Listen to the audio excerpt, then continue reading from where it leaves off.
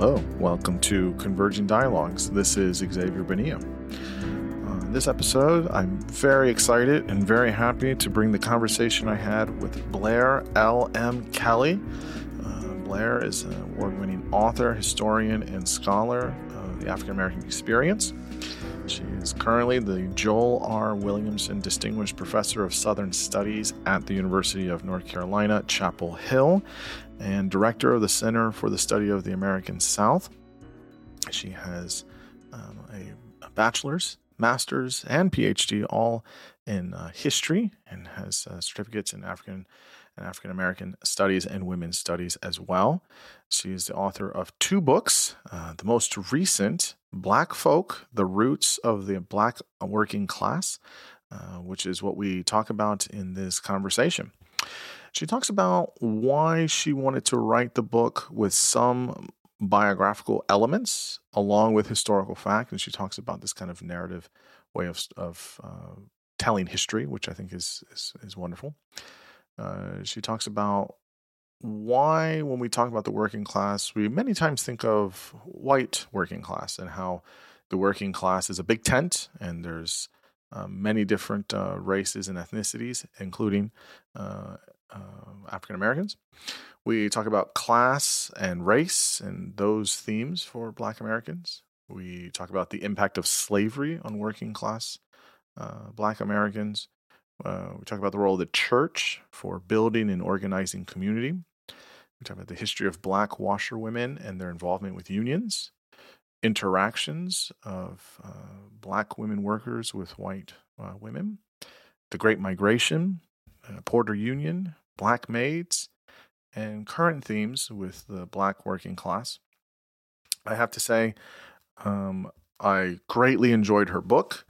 It was really, really informative for me. I didn't know a lot of the information here. And I think that that's right. She rightly says in the conversation that, Black history is American history, and I firmly agree with that, and all of the aspects of history, and that's super important. And it has been unfortunate that for much of the history we learn in primary school and secondary school is not a lot of perspectives that are shown, whether it's with Native Americans or whether it's Black Americans. We kind of learned the kind of basics, but we're now, I think, having a more robust and balanced view of history in the United States, and I think maybe globally as well, that's looking at all perspectives, and that's super important. And Blair is absolutely lovely. She's super brilliant. I so enjoyed this conversation with her, and her book is absolutely wonderful.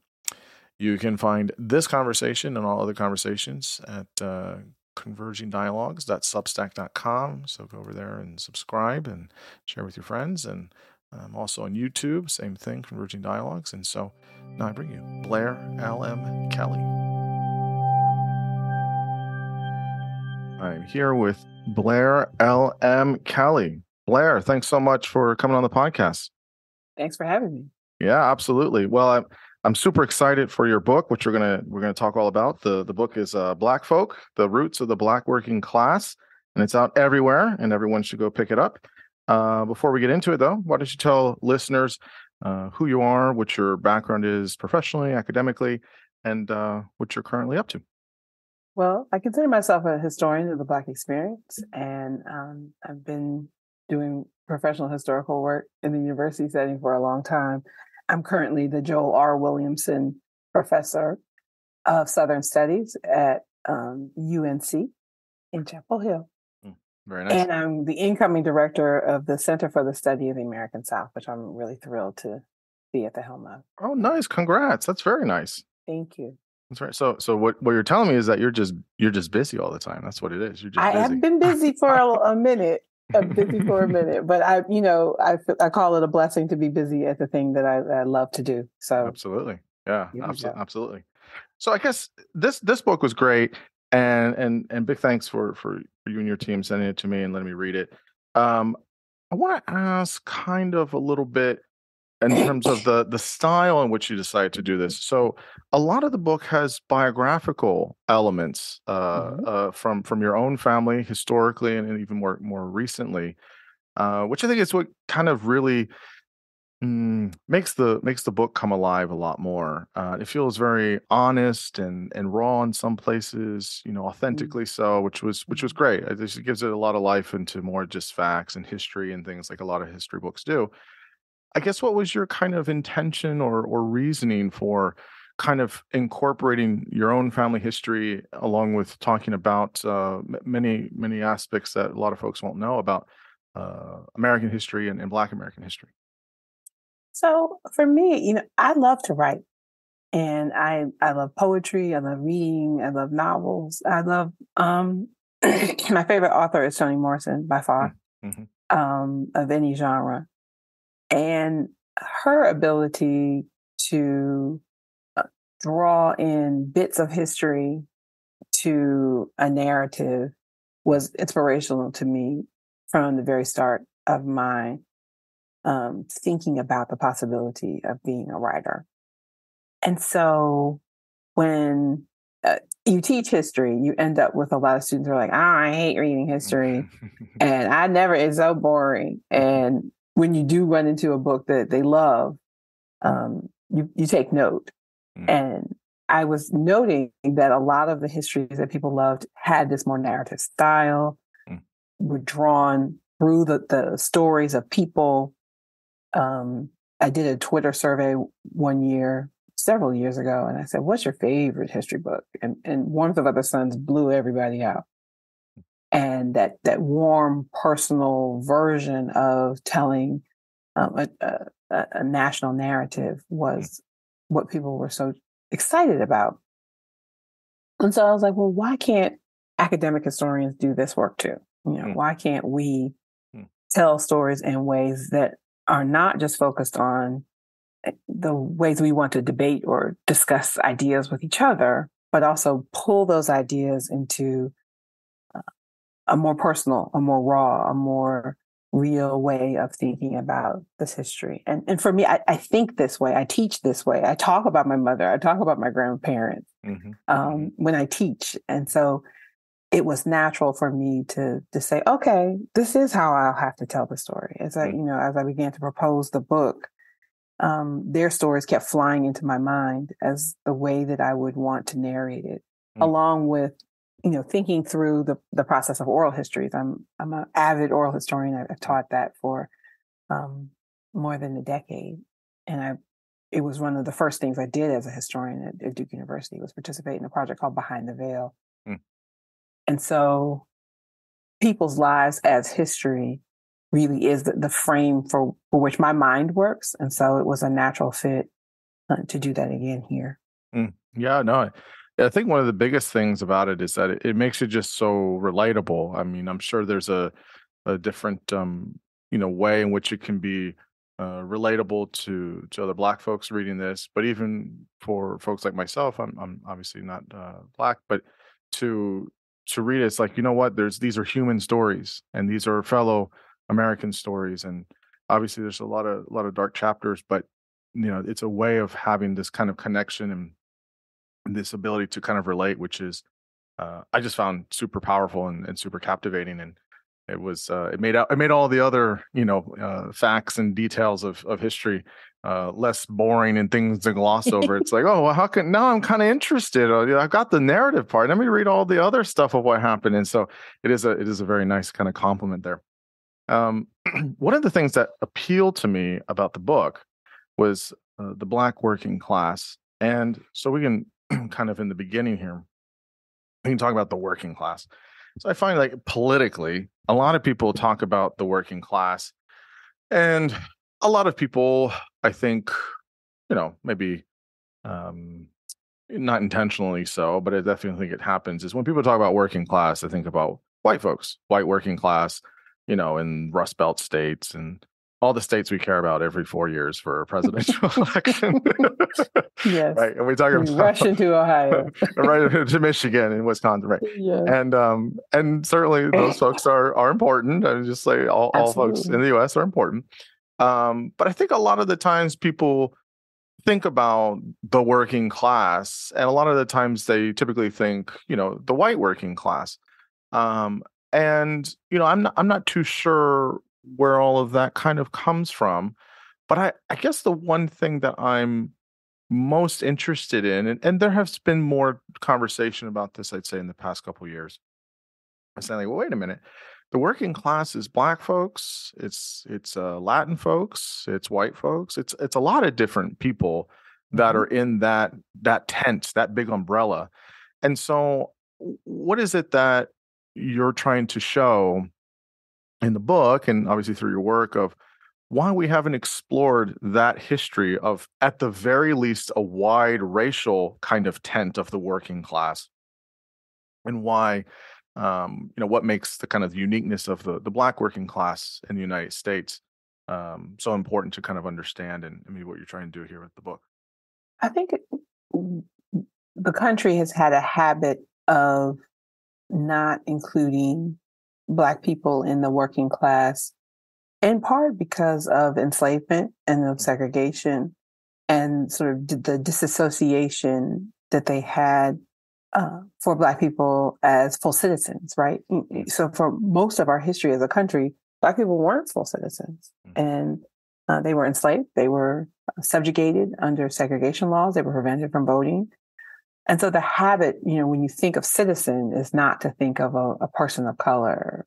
The normative citizen is a white male person. And so it takes some real thinking and some real pushing to say, well, you know, let's reframe how we think of the working class and whose voice might matter.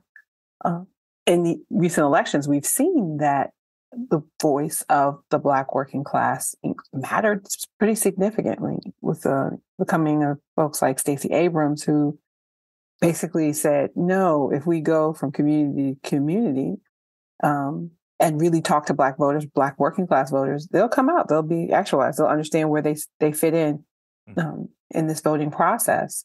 And she's not the first. She's really, the yeah. latest to sort of understand the power of those communities, their interest. Black voters are more working class than any other set of voters in the country. So Mm, it's just an interesting mind game to constantly separate Black people from their labor, from their place in society, mm, and from the real service that they provide for the country as a whole and have throughout our history. But it's interesting. Oftentimes when I'm teaching and I say, Black Americans are terribly American. They got here well before most other Americans arrived. mm, And yet we tend not to think of Black people as really actually American. When I was a little kid, people would say, go back to Africa, mm, not realizing that, where I grew up, their ancestors were people who came in the 1920s and 30s and 40s. mm, And my ancestors arrived on this continent before the American Revolution. mhm, And so the idea of going back, mhm, wouldn't be um, something that even made sense. mhm, And mhm, so, and yet we still do that. We don't think of Black Americans as being fundamentally from here. mhm. Um, and we really do a mind game to separate Black folks from the American experiment. But we're here, and we've been here for a while. And I think if you tell our story and you center it for a bit, Mhm, you end up with a different kind of understanding about what's possible. mhm, mhm, mhm. Yeah, no, I fully agree with that. I really resist this, whichever group or side is doing it, this idea that, black folks are, that they have this experience that's not part of the American experience. And I think that obviously each racial group has their own, histories and cultures and norms. But, you know, and yes, I think you're absolutely right. In some ways, Black Americans have been here the longest. They've been here before many other folks, and their history is got all of these twists and turns, ups and downs, but I don't think that you could ever say for folks currently that there's this piece of removal of this kind of Americanness. It's very strange to think of it There's that way. certain tropes that we lean into, and it's just one of them. My other favorite one is that we're a country of immigrants, and I'm like, Native and Black people have something to say about that. Yeah, it's interesting. It's very interesting how, I don't know, people sometimes when they emphasize these kinds of um, phrases or terms, you're emphasizing one thing and maybe even not intentionally excluding all the other things that we haven't really recognized, and it's like, well, wait a minute, what about all these other folks that have been here? And I certainly think the United States is a country of immigrants, but not only that, or not even primarily that. It's that plus, or it's, there's others groups of folks that have been here as well. So I think it's a weird thing where people emphasize or overemphasize or underemphasize one more than the other. I guess the question I have here about the Black working class for a minute is, I don't want to make it an either or. I think it's probably both and. Where do you see, I guess, this kind of intersection of kind of race and class, right? Because in many countries, class is the kind of predominant central theme, for better or for worse, right? You have people where it'll be a very big split. They'll be very, very, very poor, and then they'll be the very wealthy, and class is kind of the big thing people will kind of notice.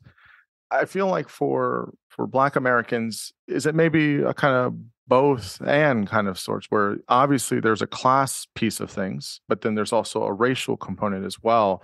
And again, it's not to make it a either or, but how do you see these ideas of class? When you think of working class, we usually think of lower middle class or right in the middle class. And so, how does this apply, I guess, for Black working class folks and this idea of both socioeconomic status and race? I think for us, it's interesting, and it's got a different kind of history. For most Americans, if you push them to describe themselves in class terms, they'll just say, "Oh, we're middle class," and so you'll have people who are making an hourly wage who would describe themselves that way, and you have people who are making like $300,000 a year who would describe themselves that way, depending on where they live and how they perceive themselves. So for Americans, class really doesn't have like core meanings that make actual sense based on like numbers or anything like that. And for Black Americans, I would say, because for so much of our history, Black people have been prevented from having the access to move up, to have jobs that were white collar, to have other kinds of things. You ended up with Black people with great educations, who were college educated, who were doing hourly work, working for tips, being prevented from doing the kind of things that they were capable of doing. And then you had so many of us who, that was the only possible option for them, is to be of the working class. And so when we think of the Black working class experience, there's very few Black Americans who could say, I'm not directly related to somebody in the working class. As I go and talk about this book with different audiences, I'm hearing, my grandmother was a washerwoman. My grandmother was a domestic. My grandmother, so there's nobody, my mother, my aunt, everyone's got a very proximate story for you, even if they are not currently doing working class labor, but many of them are in my audiences as well. And so we are overrepresented in those ranks. And so it was an interesting place for us to start.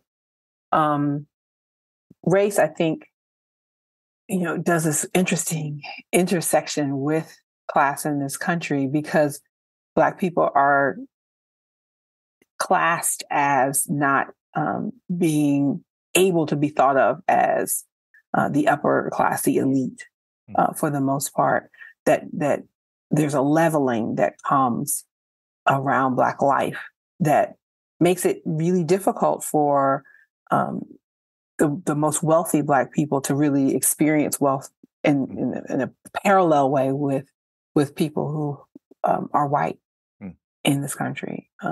in part because there's their lack of intergenerational wealth, and in part because they would be related to people who are working class and need help. And so you would spend a lot of time, helping a parent or a sibling or someone else. So the funds you would earn at, in a more elite job are used to support larger numbers of people. As is true, I'm an academic that works for a state, so it's not like I've ever been wealthy. But at the same time, I'm also helping other people in other households. And I have a 3-generation household. And so oftentimes that doesn't have to happen because of intergenerational wealth and others. With that wealth gap is a reminder that the Black middle class is the least stable class in the country. So that race and our histories of race and the histories of dispossession destabilize those notions. And it doesn't really operate as cleanly in this country because of it.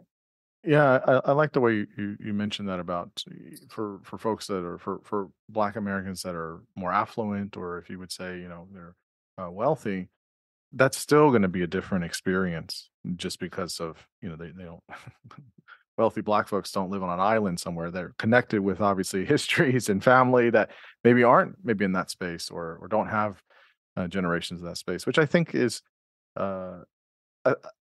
it's not something that I've thought about much, and I would imagine a lot of people haven't thought about it that way. Of like, whoa, that's much different than maybe it is for a different type of experience for somebody else that maybe does have, generations where they had at least, a few wealthy people in their family, or they were upper middle class, and it was a little bit easier, kind of just from the starting line. So that's a very interesting kind of experience, I can imagine. So you talk about in the book many things, and so we won't cover all of them. Obviously, people should read the book. Yes, read the book. So obviously, you do start in the beginning about talking about the history of slavery in this country. Many people have talked about obviously this topic. It's again dark chapter in our history. You make this as it relates to your book, though. You make this link between this history of slavery and how Black working class folks were treated, Reformation and subsequently. How could you talk about how Black folks coming to the U.S. not as immigrants, we mentioned this earlier, but as slaves, and I do think one of the unique, terribly, but one of the unique differences with slavery in this country is this removal of folks, many hundreds of years ago, but removal from one continent to another to be, treated, sold and treated, worse than, some animals. I mean, there's just terrible, terrible things. But that removal is such a, unfortunately, a unique aspect of I think slavery here in the U.S. So could you talk about how there's this distinction of Black Americans or Black folks coming to the U.S. not as immigrants, so this removal, and then how that works? Kind of how do we see the I guess the remnants of that in the Black working class after that, which would be different than say Asians or Latinos or other people that do come here as immigrants? So there's the powerful need to remake because of that removal, because peoples are being sold by other Africans to Europeans and put in this, what historians have called the triangle trade, and then drawn into the Americas. And they're separated. They're purposely kept in ways that prevented rebellion from occurring. So you would often be shuffled with people who spoke a language that you did not speak. So you couldn't really remake exactly who you were before. There were some connections, of course, and ties culturally, but you had to figure those out, and you had to figure out a common language and a common way of being in order to survive. You had to develop fictive kin if your folks were gone from you and you were separated, as most people were. And so there is a remaking out of the remnants of memory that people have and the things that can survive. Cultural practices, for example, survive better than language. which is violently suppressed, right? But there is this desire to survive and the desire to remake family that comes and is so important and so strong within the community of the enslaved. And because of that need for survival, that need for community, that need for faith, we become a new people. And that those people understand the value of their labor. They understand the power that it has on this new land and how it's making people wealthy and powerful. And so they have a different relationship to work. They have a different relationship to those that they work alongside. And so when they come into freedom, they bring that with them. And they have a real ethic of care and community that is quite profound because it's at the heart of who they are as a people. Yeah, you talk about this in the book about, as we mentioned before, that Black Americans are just as much an American story as any other group or race or ethnicity, and that Black Americans built and rebuilt vital spaces such as communities, labor unions, obviously religious components as well. So how do we emphasize that story, right? Which is, I think, part of what you're doing in the book, as well as not forsaking the tough historical facts of slavery and Jim Crow and segregation, all those other things. Basically, my question here is how do we have this?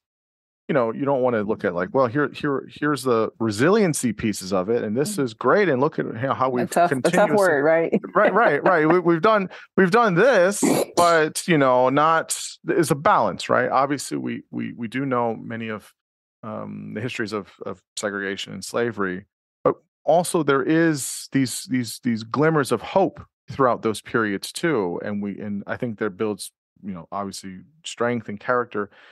How do you find that balance historically when you're telling, you want to have an accuracy of our history that doesn't shy away from all of these tough, aspects for hundreds of years, but also look at the aspects that we're able to give a lot of, in this scenario, in this case, the Black community, some hope and some resilience and some strength as well. How do we tell those kind of different stories, I guess, at the same time with accuracy? I think for me, it's about Black humanity, right? So if we get to the point where we just say what happens to Black people and we take them out of the story, you get just the subjugation, you get just the suffering, and those things are real, and people survived what we think of as unthinkable. At the same time, they survived what we think of as unthinkable. And so it's also an important part of the project to look at that survival and to look at the character of those who survived and look at the belief systems that made them come together in terrible circumstances. And, it's a human story because oftentimes we face unthinkable things and terrible things and times that are quite hard. And so we can look to our past as an example of how people did that work, how we created communities of care in the midst of hard times. So I don't think it is either an either or. It's not a way of trying to make it Pollyanna and fun. Isn't it great that everybody was enslaved because then they came together and had community? Right. For me, it really is. People suffered and struggled and were part of a worldwide system that made some people very wealthy and other people's were destroyed. And so it's not to paint that over, but to instead just put the person back at the heart of that question. Yeah. Well, you do just that throughout the book. And one of them is, you mentioned, I believe, your ancestor, Henry, right? It was this blacksmith. And you kind of talk about that story, but then broaden it and say how many folks, like him, were able to, you talk about develop a working class mindset by earning these by making earnings on the margins of enslavement with small amounts of money on the side. How is this kind of mm, the genesis or the kind of origins of what a working class, a black working class, where it's like, okay, yes, there's the enslavement, but I'm also going to try and push a little here on this if I can, and do this extra thing and make some money. You talk about the blacksmith um, trade, and how you see a little bit of this. So maybe just chat about how that kind of formed and developed. So there were opportunities for some enslaved people in some circumstances. If they had what was considered a skill, if they were a carpenter, a mason, a bricklayer, a blacksmith, to earn extra money. And then also for the enslaved who lived in rice planting cultures, particularly in South Carolina, for example, they were on a task system. And so oftentimes you see a variety of people selling um, vegetables or cooking dinners or having sort of small things that they did on the side. And so there is an economy that exists. So it's just a reminder, I think, that the enslaved did not come out of slavery with no sense of what an economy looked and felt like. That it was always very proximate to probably the majority of the enslaved, that they understood that was part of what was happening. Now, those things weren't fair or equitable. Sure. Sometimes people were skilled and then just hired out, and all the funds would go back to the person who held them in bondage and things like that, for example. So not, necessarily a liberatory pathway. Right. For most. For some, it could have been, if they were able to negotiate that. But it's just a reminder that the enslaved were not completely divorced from the understandings of an economy. But I would argue that, even those who did not have these particular skills understood the wealth that was being generated from their labor, and understood in their interactions with poor free whites who were their supervisors, what that world looked like.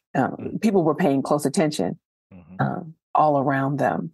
And really, we can see from the evidence of what happens in freedom that they understood very well the place that they occupied in the world. So you also, I wanted to mention it here because I know it plays an important role culturally. Is the church? The church plays a big role for Black Americans historically and currently. How is I guess the church? And you kind of mentioned it there of you have early on you have people coming from all these different parts of Africa, so it wasn't all just a monolith, right? Nobody spoke the same language and we're able to have the same. It was all different. What do you think it was? I guess as time went on, how the church became instrumental in having this, like their own space, like this was their own space, their own kind of environment, and how that idea of one's own space and environment could say, well, how do, as we see later on in history, there's this idea of how do they do that for, economically or vocationally, in a working class system. I guess just talk about the role that space and environment with the church played for Black Americans. So, the enslaved Africans were people of faith. They had existing faiths when they came. And as you said, it would be difficult to maintain those faiths whole cloth because of the disruption, the rupture and the disruption. Those are separate words of what happened to them. And yet pieces of it survive, songs, rituals, all those kinds of things. And so that you see those things imbued into a radical Christianity that develops over time among the enslaved. Also pieces of Muslim faith. There were those who were enslaved who were Muslim in West Africa. And so you see those residual beliefs. You see folks who maintain their beliefs separate from Christianity as well. But all of these things happen in resistance, right? None of this is promoted by those who hold them in bondage. They wanted a sort of very stilted religion, if one at all, for the enslaved. So they meet in secret. They build community. They pray for one another. They combine those old rituals with new beliefs. They clandestinely learn. It's illegal for the enslaved to learn how to read and write, but they clandestinely learn that the Bible is actually a liberatory text full of enslaved people who are striving to get free. And look at that. And so they really saw themselves in that text and embraced that radical possibility of a vision of freedom and a future and God's favor. And they connect it to themselves, and it becomes a means of survival. It becomes a means of supporting one another and strengthening them for a terrible fight for freedom. Yeah, it's interesting because I see, many people will know that the church is still a pretty big has a big role in Black communities, and whether you're the most religious person or not is a very strong cultural thing, which there's such a unique history there for that, which I think it's the first real Black institution, right? It's a space where people can talk to each other frankly, where they can support their own. And so many of those secret churches become real churches in freedom, and they bolster people in surviving that Reconstruction time period and into Jim Crow as independent institutions that can be the ground by which politics can give birth and support can give birth. And so it's no accident that they are often targeted and attacked when Black people are organizing throughout American history, because they are that one independent institution. Yeah. So you have, I think it's 2 chapters in the book on Black washer women, which they were absolutely fascinating. It's not a lot I knew about that history, and so it was wonderful to read about and learn a lot of these different things. So could you give, I guess, the overview of this type of work, how it was received in the segregated South? And there was this wild stat you put in the book that Black women made up only 11% of U.S. population in 1900, but did 65% of the work that washerwomen did, which is absolutely wild. So how did that progress and change over time? And so just kind of give us the overview here of this kind of, or this type of work that was being done for many years. So most of us live in homes that have washing machines in them, or we go to a laundromat where everything you can get your laundry done. But that doesn't really exist until probably the 1950s. And even then, it wasn't widespread, right? People were still hanging stuff outside and everything. Yes, it was still a new technology. It's probably not till the 1960s where you have like a lot of households with both a washer and a dryer inside of it.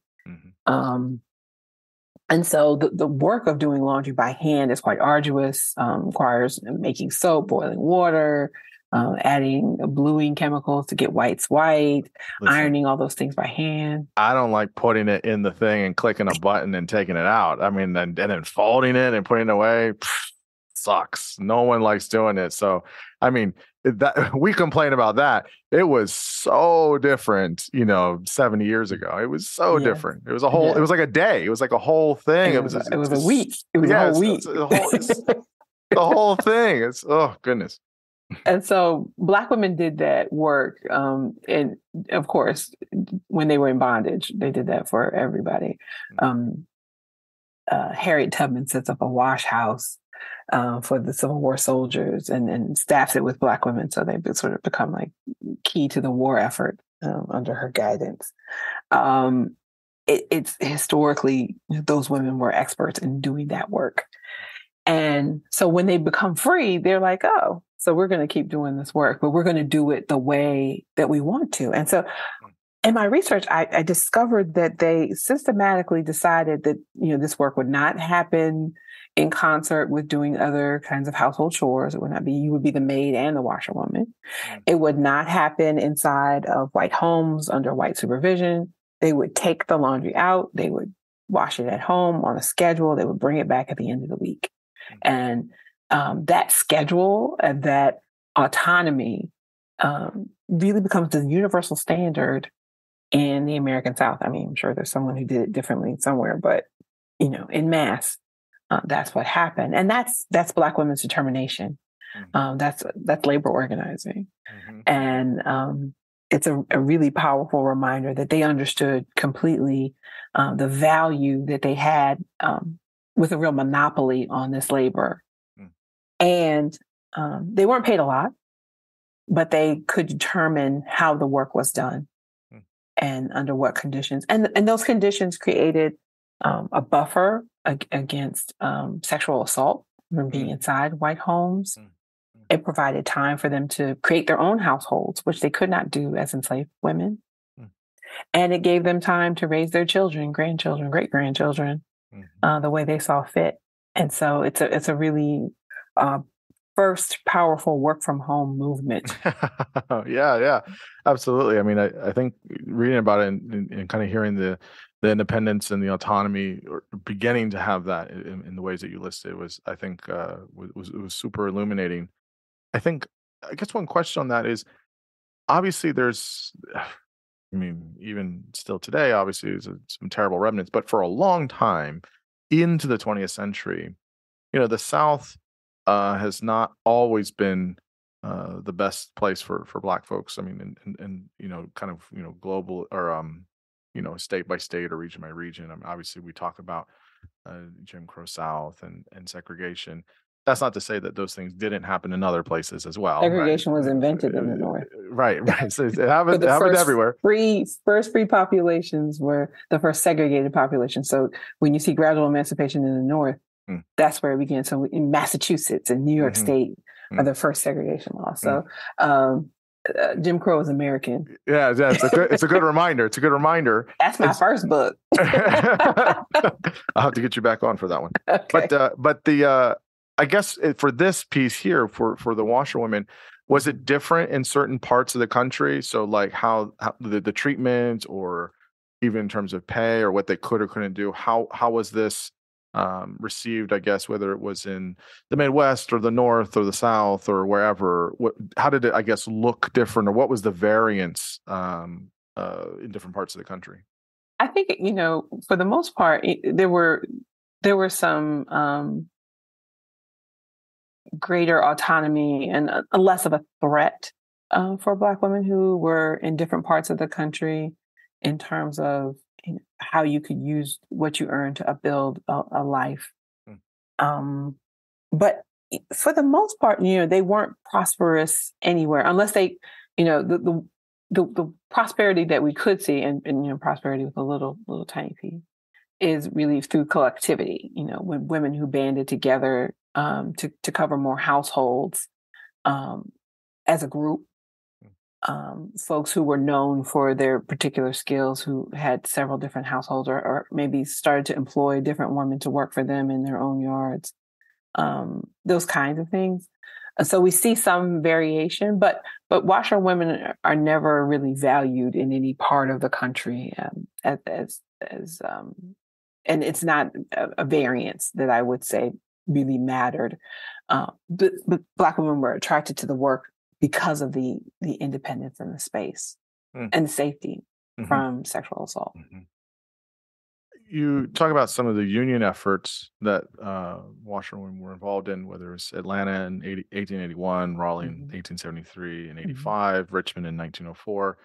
I guess obviously there were many things going on. We'll talk about some unions in a minute, but how was their involvement a part of this kind of developing Black working class to say, here's what we want, here's how we want to do things, here's some of our, I don't want to say demands, but how do we have these things that we're asking for to be treated well? I guess what was their kind of part of the story in these union efforts at different points? I think it's important to remember that, oftentimes when we talk about unions, we think of it as needing someone on the outside to create a consciousness to tell people how to think about it. That you have to go in there, you have to organize the people, you have to tell them, you have to teach them, and then they'll move once they have that training. My favorite organization of washerwomen is in 1865 in Jackson, Mississippi.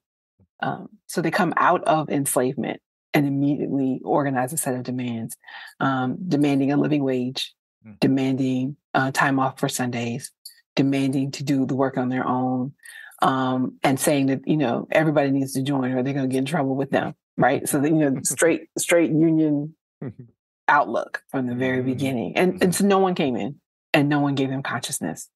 And they had been in bondage, a few weeks before. And they had a full sense of what they needed as workers. And so for me, washerwomen are a reminder. Now, oftentimes they would join other union efforts and they would join in efforts to challenge segregation and disfranchisement.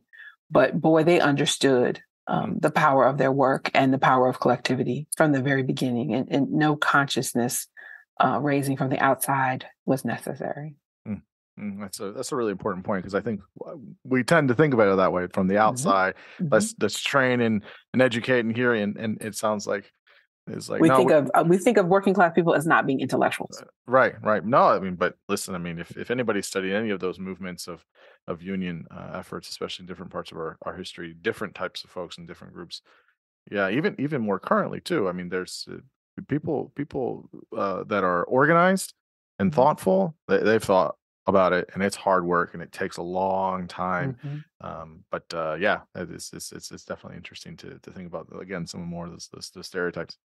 So I've read this part in the book. So you had this great line. So this is I read this and I said, "Ooh, this is interesting. Interesting topic here." There's this great line you have which says, "The artificial standards of white femininity, the real status of a household notwithstanding, were dependent on Black washerwomen." So I could see this being a little dicey. I don't want to pit it as Black versus white. I know that's terrible, but how do you see these dynamics between Black women and white women at this time, as that line illustrates? And basically the way I read that is, white women they want this standard, they want this way of living, and how they want to have these things about what it means to be, feminine. But that's on the backs of Black women doing this type of work, something that maybe white women didn't do, right? As we mentioned earlier, 65% of laundry workers were doing that, or were Black women, excuse me. So I guess talk about that first at the time, and then how do we see echoes of that still today?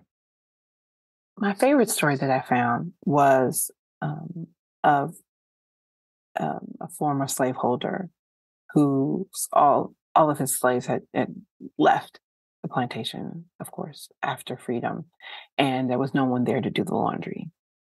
And he had daughters, and he was an elderly man, but he said he would do the laundry for the family before shaming his daughters into doing it. And so for me, that was like, oh, okay, that's a powerful and interesting example. Yeah. That to have his daughters be in the yard, be seen, boiling the water and making soap and hanging the clotheslines would be such a degradation in the middle of losing the entire world as they knew it. Right. So everything was gone. The value that they had in the enslaved was gone. The world was torn up in war.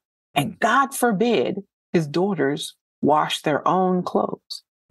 So for me, that was like a life lesson on like, okay, this is what it meant. And this is why Black women had a monopoly on the job, because no matter what was going on, women who were quite poor, who couldn't afford someone to clean their home or cook inside their home or watch their children, would pay Black women to wash their clothes because it was seen as Black people's work. And that line, the line that created between Black and white during enslavement stood in freedom. So much so that work was so stigmatized that white women did not want to do it. do we? I mean, it's pretty astounding.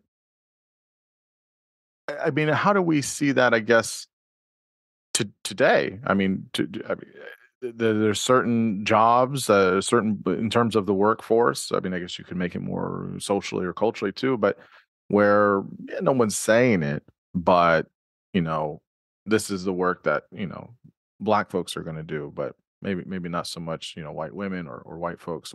I mean, how do we see? I guess traces of that still. I taught at NC State for 20 years, and I had a student who was an engineering student, and he was taking my class for requirements. But he was very earnest and came to my office hours pretty much every week and talked over things. He wasn't used to reading long books and things like that because of his field. But he was a real good kid and very earnest young white man.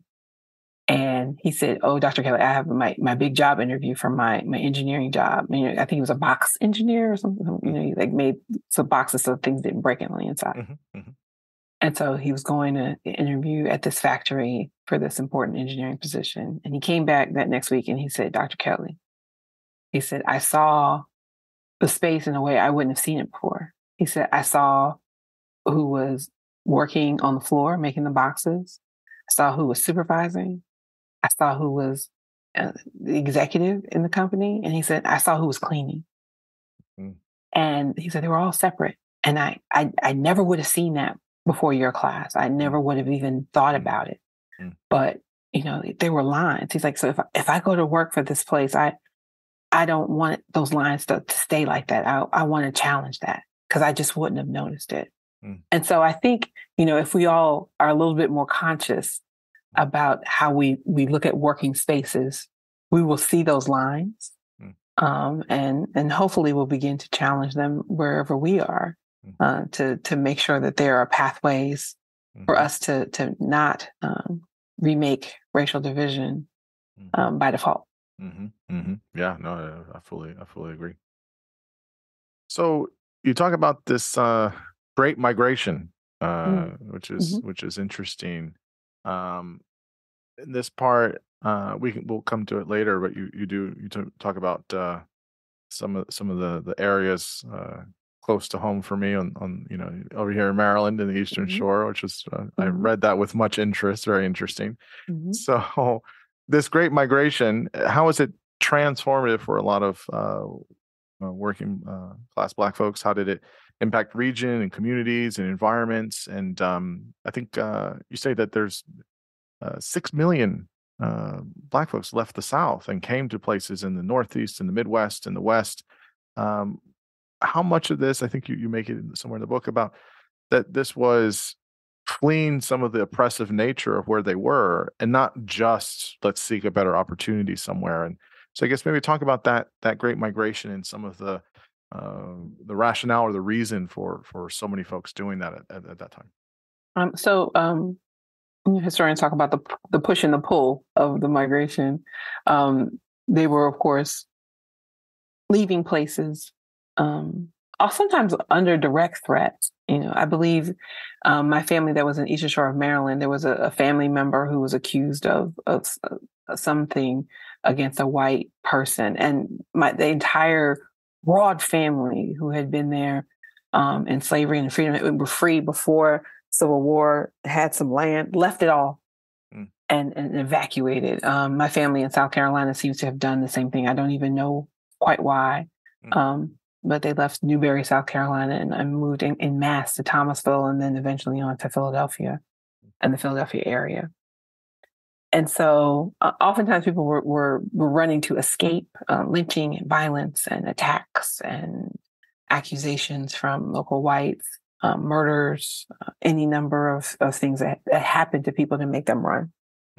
Other people were just fed up. I start the book with my ancestor, Solicitor Duncan, who was a sharecropper and realized that he was never going to make any money sharecropping, that the landholder was going to say he owed money over and over again and tie him in perpetuity to the space. So he had to run. My mother always said like a slave.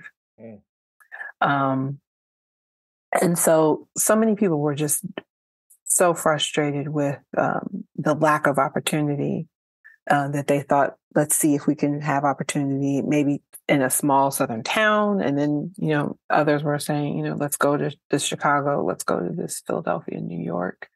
From Texas, they would go out west. From Louisiana, they would go to Detroit, Ohio. The train routes would carve out the ways in which people moved. Oftentimes, they would have family members who were already there, so they would try to remake community. There was a broad community of people from the Eastern Shore of Maryland and Virginia in Philadelphia, for example. Both my grandparents were from the Eastern Shore. My grandmother's from the Eastern Shore of Maryland. My grandfather's from the Eastern Shore of Virginia. They did not know each other until they got to Philadelphia. I'm pretty sure there was some little cliques going on up there where they would meet each other. And so those kinds of escapes were a big push, but they were quick to also hope that these other spaces would offer better economic opportunities, a relief from some of the segregation and domination that was happening in the South. And they were, right? The sort of everyday insult of segregation that existed in the Southern cities was gone. But they were confronted with awful housing and very small job opportunities, particularly in the first generations. Yeah, one of the ways that people will question if Maryland is part of the South, and it is part of the South. It is part of the South, and I always point to people. I say, go to St. Mary's County in Southern Maryland, or go out to the Eastern Shore, and you'll see lots below of the Mason-Dixon line. You'll see remnants. You'll see remnants there. There's a lot of remnants there. And I remember reading that in the book, and I was like, I know from today, and I've traveled my whole state, and the Eastern Shore is very different than the Western Shore. Most of Maryland is side of the bay, and I can't even imagine 100 years ago, 120 years ago, what it was like to come from the Eastern Shore then to even Baltimore or even Philadelphia. I mean, it's just a totally different world in some ways. People that grow up and they're around there, that region, and then you're dealing with all of these direct threats. Okay, going and leaving that area, which is rural in some aspects, and then going to a city is a whole other set of issues and challenges, especially having been there. I mean, that's a very even though it's, again, you're talking about the same state or the next state over, quite different again to this kind of what you're saying, this whole remaking again kind of idea. Yes. Is I that stuck out to me. And maybe again it's just because it's my backyard or whatever, but I was very much struck by that idea of kind of uprooting and going to a different region, I guess. It is very regionally it's different. It's for I was thinking about that when I was looking at one of the oral histories that I use of the woman who migrates from Minnie, who migrates from Accomack County around the same time that my grandfather does, into Philadelphia, and just getting off the train in the middle of Philadelphia must have been striking. And she was a teenager, and just trying to make her way. And so it's again that reminder of the humanness of the survival of the, for me, that there's so much to admire in the folks who were able to brave these challenges and make a life for themselves. So I have two kind of big, two last big kind of, I guess, topics here, which we can hit. Which is, one is you talk about the all black railroad union and the brotherhood of the sleeping car porter. Yeah. In 1936, and there was an emphasis on fair pay, equal protection, equal opportunity, and the Pullman company that was also involved in helping workers. I guess the one question I have here is, what makes, I guess, this distinct or sets it apart, being an all-black railroad union, from other types of unions that we hear about? Just kind of, we were talking in the beginning, these kind of the white working class and their unions that they did. Again, not either, kind of pitted against each other, but I want to know some of the distinctive features for, obviously, again, different there's, I think, a lot of things that maybe are uniting people. People of any sort want to have equal pay and equal, or fair pay, excuse me, equal protection. I think a lot of people that are doing a union want that. But I guess what are some of the distinctive features of this union? So again, it's the accident of a monopoly. George Mortimer Pullman, who was the founder of the Pullman Palace Car Company, who creates the comfortable sleeping car on long distance trains. He rents these trains out with Black workers on board. Um, you know, let's think about the racial politics of renting the men to these train companies. But they work for the Pullman company. They never work for the train companies, because he's trying to create what he believes will be a romantic hearkening back to enslavement, having a Black manservant waiting on you hand and foot, providing any requests as you travel on the train, and that they would be elegant and understated and quiet and not too educated, and but slightly educated enough so that they could be of service. And so he thought of Black men as the perfect Pullman porter. And so they take those jobs en masse. Eventually, there are a few Filipino Asian workers who are hired on the West Coast to do Pullman porter work, but the overwhelming majority of the Pullman porters were Black men. So much so it becomes the largest private employer of Black people in the country.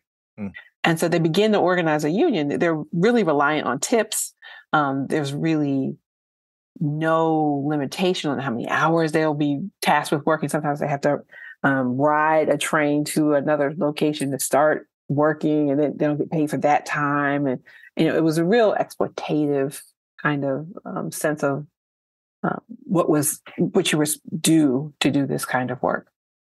And so they begin to organize. It takes them more than a decade of really fighting the Pullman company tooth and nail. They have the company employs spies and tries to set up a fake union. They do all kinds of internecine work to try and foil the union. But folks like A. Philip Randolph and C.L. Dellums are really wonderful, articulate visionaries for what can happen. And they speak with the voice of these Pullman porters who know what they're owed and go to great lengths to sacrifice to get it. And what becomes powerful about this union when it's successful in the wake of the New Deal with new legislation is that they don't care just about the Pullman porters. They immediately pivot to concerns about Black workers in general, about demanding access for defense workers to be hired, Black workers to be in those defense jobs in the war, that they have equal opportunity. And so FDR is pushed to put in place executive orders that give equal access to federal employment for Black workers in those industries. And they become the basis by which the civil rights movement has another foundation. And they use their mobility, their organizational heft, not just to improve their own circumstances, but to really lift Black people as a whole. So it's a powerful union in that it's not just a selfish exploit, but really that again back to that collective ethic that comes out of enslavement. Yeah, and it sounds like it becomes more expansive. I mean, you talk about a decade, that's a long time to work on something. Absolutely. And, still having to deal with, while you're working on it, the things you're working for, you still have to go through as you patiently have to keep waiting for. So it's again, just tremendous determination and grit in a lot of ways. So you talk about also Black maids. You mentioned things like the help, and you talk about mammies, which were these types of stereotypes that we've had of workers in the past. Could you talk about how those stereotypes arose, how we do or don't see them today? And I mean, when I read this chapter, I could see it in the other ones too, but I just from this one with Black maids, I couldn't imagine not understanding that without having an understanding of slavery in the United States. I mean, there just Hmm. seems, I don't know, there just seems to be this like a lot of this. I mean, it's not necessarily linear, but that there is a kind of through line there. Mm-hmm. And I mean, I think you'd have to be pretty foolish and dumb to not see that. I mean, for anyone Hmm. reading it, faithfully, I think to see that. So I guess talk about that and how we had these terrible stereotypes and things like that. I think it's really a great question to connect it to, and there really is literal policy loopholes Mm, that provide the space so that in the middle of the 20th century, um, Black women doing domestic labor are excluded from the labor protections that come in the New Deal and in its wake. They are not bound to a set number of hours in a day. They're not bound to a base pay by hour, and they are not protected with the social safety net. In part because Southern legislators and people who hired them in households didn't want to pay that much or to be limited in how much work could be given, particularly to women who served as domestic live-in servants, like my grandmother, Brunel Duncan, mm, who I write about in the book. mm, So that they would live in the household with white families. They would wake up often at dawn to sort of get the day started and start meals, cook, clean, um, do laundry in those machines that were now in the house, um, and really watch children, make dinner, help host a dinner party, watch children if folks went out for the evening. mhm, And so that they ended up with these extraordinarily long days where they were really obligated, isolated from each other, isolated from their families and from their own children, um, and not uh, able to really have very many rights, not much privacy. Oftentimes, their beds would be in basements or in closets or hallways. mm, Um, Pallets, roll up pallets that they were forced to sleep on to do this labor. And so it was really extraordinarily hard for an entire generation of Black women.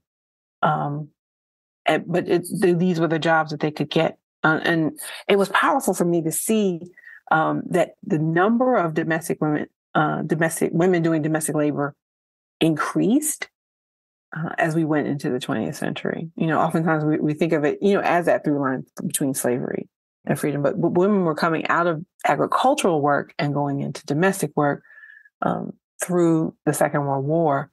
Uh, one of my favorite realizations is that this image of Rosie the Riveter, the white woman worker called to defense work because her husband is drafted abroad to fight in the war. Rosie the Riveter has a Black woman maid. Mm, There's someone to watch her children to keep her household going. mhm, Black women were oftentimes not hired in these better paying industrial jobs during the war, and instead could really only serve in domestic roles. And so it's an interesting.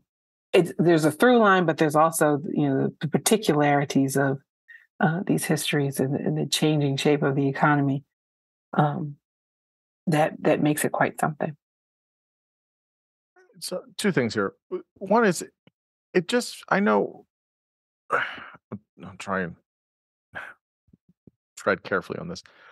When people talk about, I guess, women's rights and the history of women's rights in the United States, it is, I think, maybe I'm wrong. I mean, again, I'm not the historian, but for white women, when you talk about suffragettes and being able to vote in 1920 and the whole thing, and then being able to work in the workforce starting, I guess, after post World War II, 1950s and 60s, and going to 70s. But that it just seems like there was a different um, yeah, parallel reality, but an unequal one for Black women. I mean, Yeah. is that too pedestrian to say, or No, how? I mean, I can't find the generation of women in my family that did not work. So coming out of slavery, Black women worked. They did domestic labor, they did agricultural labor, they did factory work. There really is no generation of Black women who don't in mass work, in majority work. And so, again, if we don't tell working class women's stories through Black women's stories, we're missing a big part of it. And Black women participated in those suffragette movements as well. And they are calling out the particularities of Black women. They are calling for women's clubs. They're calling for nursery care, and they start some of the first public urban nurseries in the United States for Black women. And so we changed the narrative. We're the canaries in the coal mine of what will be American women's challenges in the workforce. The second point I had on that was, you're talking about the kind of live-in maid situation. And again, this kind of goes to kind of the distinction here. So, I'm Latin, and so part of my history that I understand about various places in Latin America, it's not everywhere, but certain places in Latin America will have a similar kind of thing. Usually, if you want to call it upper middle class or more affluent Latin folks, usually in kind of big major capital cities up and down the Western Hemisphere, in more modern times, will have live-in maids, right? People that they hire and they pay them, and maybe not great, but they pay them and it's a job and they work long hours, things like that, and maybe have them, have them stay there or have a room for them, things like that. And it is a kind of a privileged or kind of elite thing, that certain places in Latin America do, but it feels, again, each country has its own history and stuff, but that just feels different than having Black folks do that because of the history. Well, because of the history. Because of the history. The history. This is a question. The history here is like, well, wait a minute. I mean, how do you have this discussion, or this, I don't want to say debate, but this discussion of how do we have, if you're paying somebody and you're paying somebody for work that they're doing, but also knowing that maybe it's not completely fair treatment, regardless of where it's at, but then also because of somebody's, what opportunities or what accessibility do they have to doing certain things? If that's the only job you can get, or that's the one that you're hired, that's the one you're chosen for. And again, each country is different. And again, I don't know the history of every country, but it just feels a little bit different because of, like, there's such for Black folks, this was happening during, segregation. This was, 100 years or so post Civil War. Like that almost feels, that feels too close in some ways, where it's like, yes, you have, you're not enslaved. Okay. There's that freedom piece. Yes, you're being paid. Yes, you can have some things, but it's still not, it's not fair pay. It's not good protection. It's not how we would have many other things. And I don't know how it would be other places, but I don't know. Is that, I don't know how it is today. I don't know if people still do that. Do people still do that today? Do people have, like, nannies? I have no idea. They do. How do we have that conversation, I guess, is my question. How do we have that? It's powerful when you think that there's a really rich literature of people thinking about the shared conditions that household workers deal with. In most places in the world, household workers are the dispossessed. They tend to be the least powerful. They tend to be indigenous or foreign or Black or first generation to a country. They tend to suffer from stereotypes. They tend to suffer from a lack of concern about their whole lives, their children, their families, their needs. They tend to be suffer from a terrible anonymity, Mm. where people don't pay attention to the things that they really need in ways that we might pay attention to. If we're a manager at our job, we might think, oh, well, she just had a baby. Da, da, da, this is how it's going to work. For a few weeks, she's going to have to do this or that, the other thing. And they would, negotiate with a worker to set up circumstances that work better for her. And oftentimes, domestic workers aren't given that same grace or understanding or even thought. And so for me, the example of the Black women who are doing this work parallel some of the same kinds of lack of concern that we have for women doing this kind of work today. And we could do better. And I bet if you look at some of those countries you're thinking about, there are layers of exploitation and dispossession that are at play. So I'm positive that's probably the case. Unfortunately, yes. Listen, I'm sure there is. I mean, it's terrible. Each country's got its own history. Yes. I don't know how I feel about that. I think the way to feel about it is just to think substantively about what workers deserve. About boundaries and limitations and advocacy for fair pay and really stop atomizing those situations, right? So you are the employer, they are the employee, so you start to think, oh well, I don't have that much money, but I really do need help. So that's kind of logics that people slip into instead of saying this is the person who has a household and a family, and they have their time, they have their own interests, and how do I respect those things? How do I thank them? How do I appreciate them? How do I give them paid time off? How do I see that they have access to health care and the things they need to be in my household? And Black women that I study, my grandmother didn't have those things. She didn't. I put a story in the book about my mother coming to visit her across Philadelphia, and then she not being allowed to take my mom back home. And so she put her on a streetcar with a note around her neck, tied to a ribbon before my mother could read, and said, look for a Black woman and sit next to her and ask her to help you. I mean, so my preschool age mother sitting on the streetcar in Philadelphia going home because her employer wouldn't let her take her child home. These are the kinds of reminders that women are leaving their children by themselves to cook and clean in households for days at a time because they don't have any alternative. That those kinds of things were happening to them because they didn't have the power or the representation from the country to do something different. Yeah, I mean, I hear these stories and it's always like almost disarming. Like I know they happen, I know they're real, but it's every time you hear it, it's like how do we have that happen to people? Like it always is a I think a good real reminder, and think we can continue to progress better. So I guess the last two questions here is what about currently? So what does the current Black working class look like? You talk about some stuff with folks that worked in the USPS. You talk about some of the workers during the pandemic.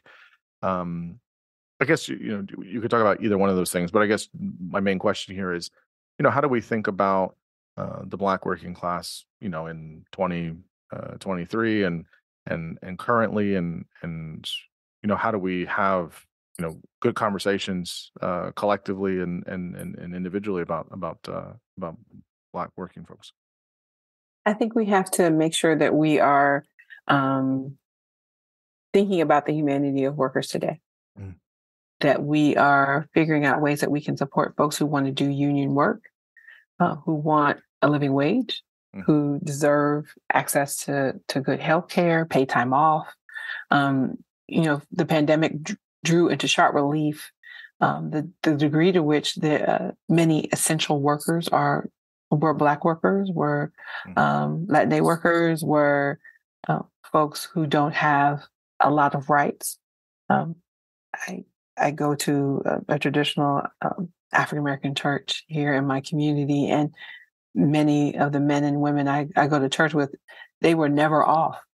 They were never not at work during the pandemic. They didn't experience this sort of, a month of being in the house and not being at work. They were the essential workers, and they were working every day through all of that.